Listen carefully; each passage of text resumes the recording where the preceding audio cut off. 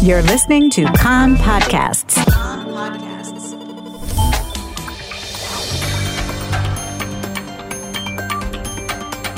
You are listening to the English language news of Kan, the Israeli Public Broadcasting Corporation. Good afternoon. It's 2 p.m. in Israel, Thursday, February the 15th, 2024. This is Nomi Segal with the top news at this hour. Day 132 of the Israel-Hamas war. IDF forces have been operating in the Nasser hospital in Khan Yunis based on intelligence of Hamas terror activity in the facility. A number of suspects have been detained, including some suspected of involvement in the October 7th attacks. An Army statement stressed that prior to the operation, steps were taken to evacuate uninvolved and patients from the hospital, including the opening of a special corridor toward the humanitarian zone. Over the past day, IDF forces operating in the Gaza Strip killed some 15 terrorists. Israel Air Force aircraft provided assistance to ground forces in a number of maneuvers, during which underground terror infrastructure was destroyed, as well as launch sites and military buildings.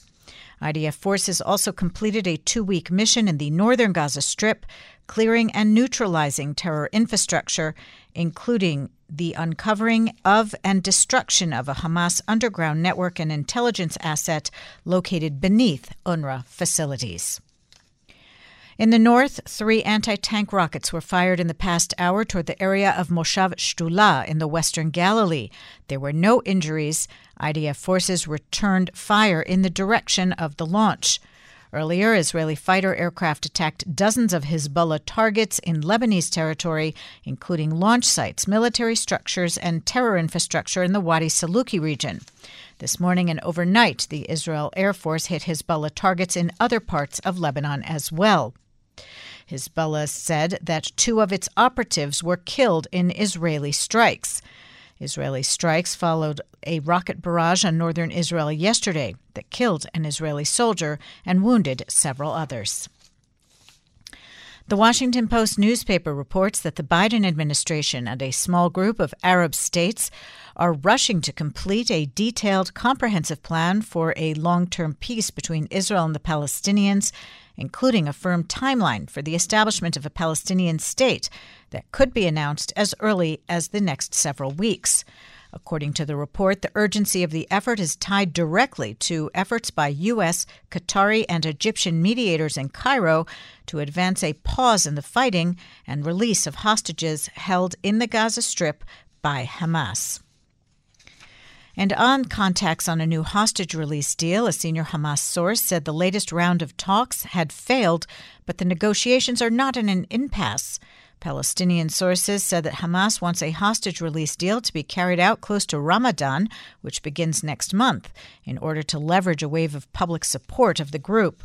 A Kan reporter says Hamas officials are expected to return to Cairo in coming days to send a message that the terror group is not the side thwarting the talks. Prime Minister Benjamin Netanyahu, in a video released last night, said Hamas's demands for a hostage release deal are delusional, and the key to freeing more hostages is strong military pressure and very tough negotiations. Netanyahu's decision not to send the Israeli delegation back to Cairo for further discussions this week prompted an outcry from families of the captives who accused him of foiling a deal to free their loved ones. Defense Minister Yoav Gallant spoke overnight with his U.S. counterpart Lloyd Austin. A Defense Ministry statement said Gallant briefed the Secretary on IDF activities.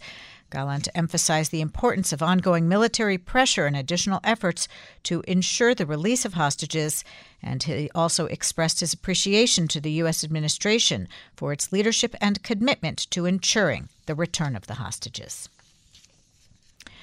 Ireland has announced it will provide €20 million in support for the UN Palestinian Refugee Agency, UNRWA, and urged countries that have suspended funding over allegations of staff involvement in the October 7th Hamas massacre in Israel to resume and expand support of the agency. In remarks at a joint news conference in Dublin with the UNRWA Commissioner General, Philippe Lazzarini, Irish Foreign Minister Michael Martin condemned the October 7th Hamas attack on Israel, but called Israel's military response in Gaza disproportionate and urged an immediate ceasefire. Lazzarini said UNRWA is investigating the allegations against its staff members and warned against the attempts to dismantle the organization. And in Washington, the U.S. House of Representatives last night voted unanimously to condemn Hamas terrorists for rape and sexual violence on October 7th. The bipartisan vote was 418 in favor with no votes against. Democratic Representative Rashida Tlaib of Michigan, a progressive member of the so-called Squad, voted present. The weather outlook: local rain mostly in the north and along the coast, spreading over most of the country over the course of the day. Chance of flooding in streams in the east and south. Tomorrow will be unseasonably cold with intermittent rain in the north and center. Snow on the Hermon. Strong winds with local rain in the south from the afternoon hours. Saturday will be cold for the time of year with intermittent rain in the north and center. The maximum temperatures in the main centers: Jerusalem 13, Tel Aviv and Beersheva 17, Haifa 14, and in Eilat going up to 18 degrees Celsius.